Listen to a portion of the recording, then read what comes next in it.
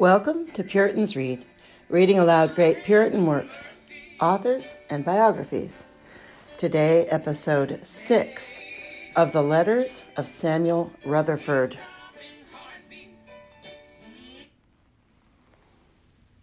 To Hugh McHale, Aberdeen, 22 November, 1636. Reverend and dear brother, I thank you for your letter. I cannot but show you that as I never expected anything from Christ, but much good and kindness, so he hath made me to find it in the house of my pilgrimage. And believe me, brother, I give it to you under mine own hand, writ, that whoso looketh to the white side of Christ's cross and can take it up handsomely with faith and courage, shall find it such a burden as sails are to a ship, or wings to a bird. I find that my Lord hath overgilded that black tree, and hath perfumed it, and oiled it with joy and consolation. Like a fool, once I would chide and plead with Christ and slander him to others of unkindness. But I trust in God not to call his glooms unkind again, for he hath taken from me my sackcloth. And I verily cannot tell you what a poor Joseph and prisoner, with whom my mother's children were angry, doth now think of kind Christ. I will chide no more, providing he will quit me all bygones, for I am poor.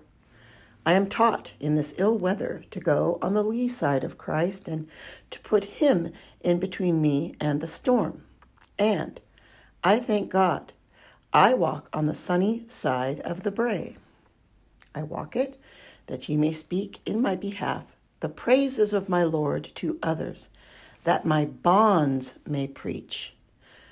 Oh, if all Scotland knew the feasts and love blinks and visits that the prelates have sent unto me, I will verily give my Lord Jesus a free discharge of all that I, like a fool, laid to his charge, and beg him pardon to the men's.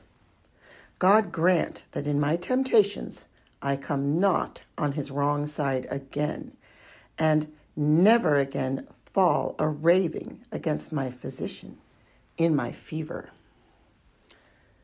Brother, plead with your mother while ye have time. A pulpit would be a high feast to me, but I dare not say one word against him who hath done it. I am not out of the house as yet. My sweet master saith, I shall have house room at his own elbow. Albeit their synagogue will need force to cast me out. A letter were a work of charity to me. Grace be with you. Pray for me. Your brother and Christ's prisoner, S.R.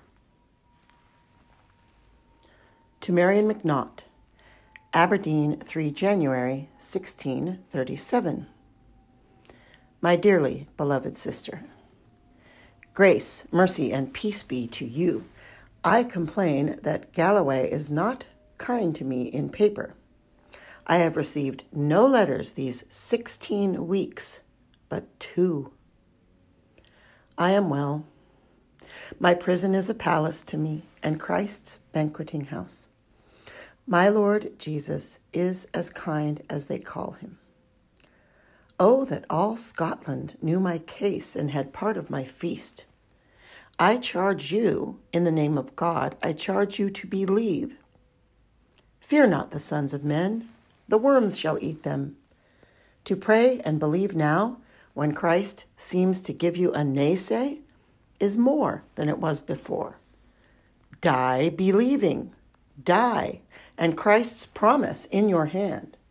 I desire, I request, I charge your husband and that town to stand for the truth of the gospel. Contend with Christ's enemies. And I pray you show all professors whom you know my case. Help me to praise. The ministers here envy me. They will have my prison changed.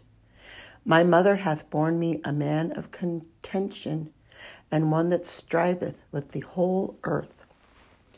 Remember, my love, to your husband. Grace be with you. To John Gordon of Cardenas, Elder. Aberdeen, 1637. Much honored Sir, grace, mercy, and peace be to you. I have longed to hear from you and to know the estate of your soul and the estate of the people with you. I beseech you, sir, by the salvation of your precious soul and the mercies of God, to make good and sure work of your salvation, and try upon what groundstone you have builded. Worthy and dear sir, if you be upon stone, sinking sand, a storm of death and a blast will lose Christ and you, and wash you close off the rock. Oh, for the Lord's sake, look narrowly to the work. Read over your life with the light of God's daylight and sun, for salvation is not casten down at every man's door.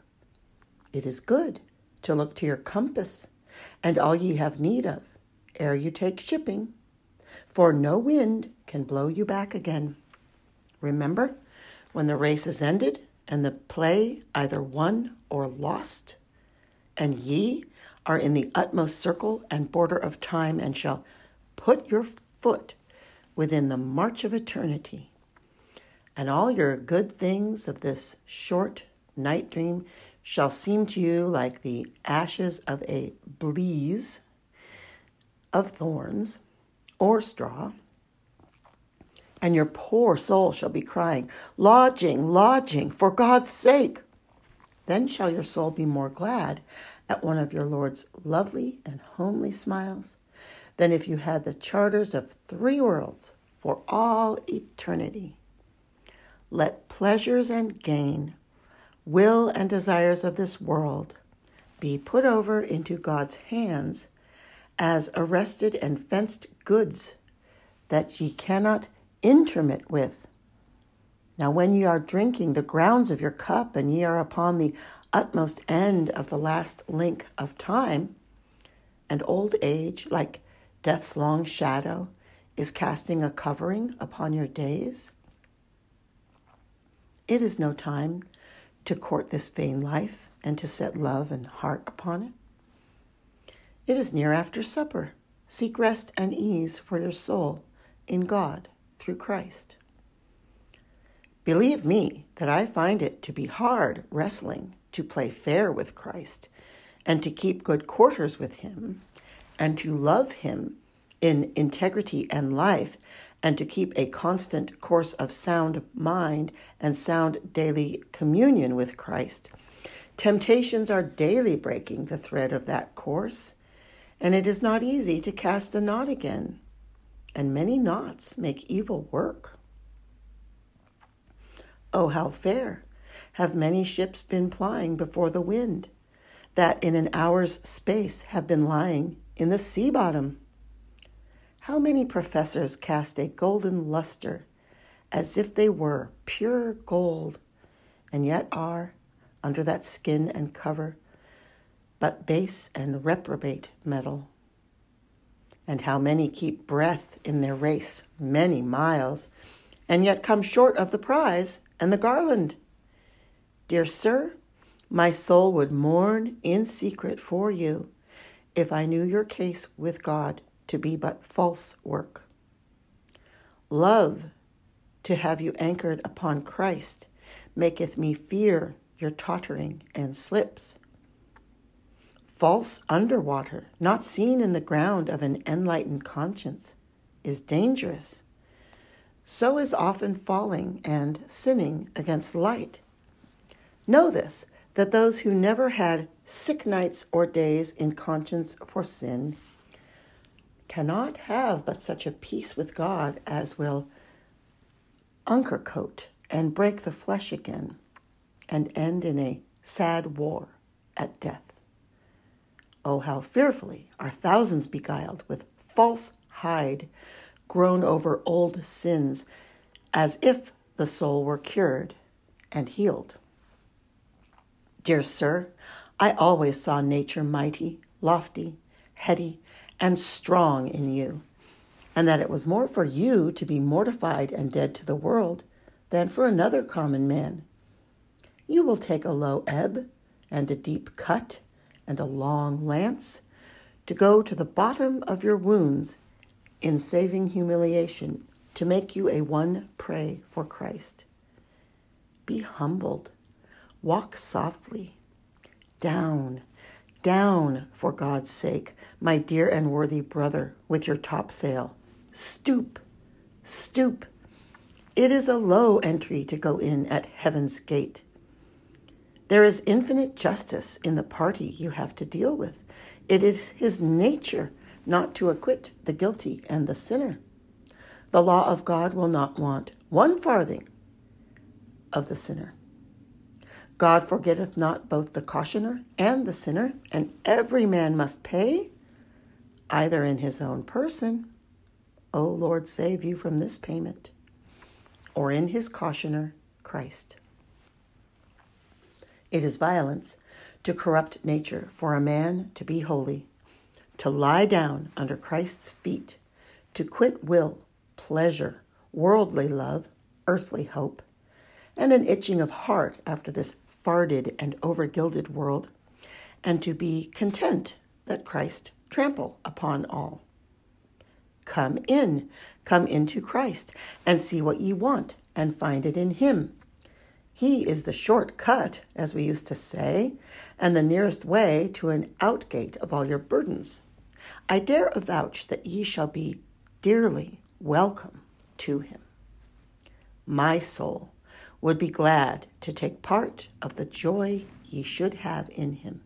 I dare say that angels' pens, angels' tongues, nay, as many worlds of angels as there are drops of water in all the seas and fountains and rivers of the earth, cannot paint him out to you. I think his sweetness, since I was a prisoner, hath swelled upon me to the greatness of 2 heavens. Oh, for a soul as wide as the utmost circle of the highest heaven that containeth all, to contain his love. And yet, I could hold little of it. O world's wonder! Oh, if my soul might but lie within the smell of his love, suppose I could get no more but the smell of it. Oh, but it is long to that day when I shall have a free world of Christ's love. Oh, what a sight to be up in heaven in that fair orchard of the new paradise, and to see and smell and touch and kiss that fair field flower, that evergreen tree of life. His bare shadow were enough for me. A sight of him would be the earnest of heaven to me. Fie upon us that we have love lying rusting beside us, or, which is worse, wasting upon some loathsome objects, and that Christ should lie his lone. Woe, woe is me, that sin hath made so many madmen seeking the fool's paradise, fire under ice, and some good and desirable things without and apart from Christ. Christ, nothing but Christ can cool our love's burning languor. Oh, thirsty love, wilt thou set Christ, the well of life, to thy head, and drink thy fill? Drink and spare not. Drink love and be drunken with Christ. Nay, alas, the distance betwixt us and Christ is a death. Oh, if we were clasped in each other's arms, we should never twin again, except heaven twinned and sundered us. And that cannot be. I desire your children to seek the Lord. Desire them from me to be requested for Christ's sake, to be blessed and happy, and to come and take Christ and all things with him. Let them beware of glassy and slippery youth, of foolish young notions, of worldly lusts, of deceivable gain, of wicked company, of cursing, lying, blaspheming, and foolish talking. Let them be filled with the Spirit, acquaint themselves with daily praying and with the storehouse of wisdom and comfort, the good word of God. Help the souls of the poor people. Oh, that my Lord would bring me again among you, that I might tell unco and great tales of Christ to them. Receive not a stranger to preach any other doctrine to them. Pray for me, his prisoner of hope. I pray for you without ceasing. I write my blessing, earnest prayers, the love of God, and the sweet presence of Christ to you and yours and them. Grace, grace, grace be with you, your lawful and loving pastor, S.R.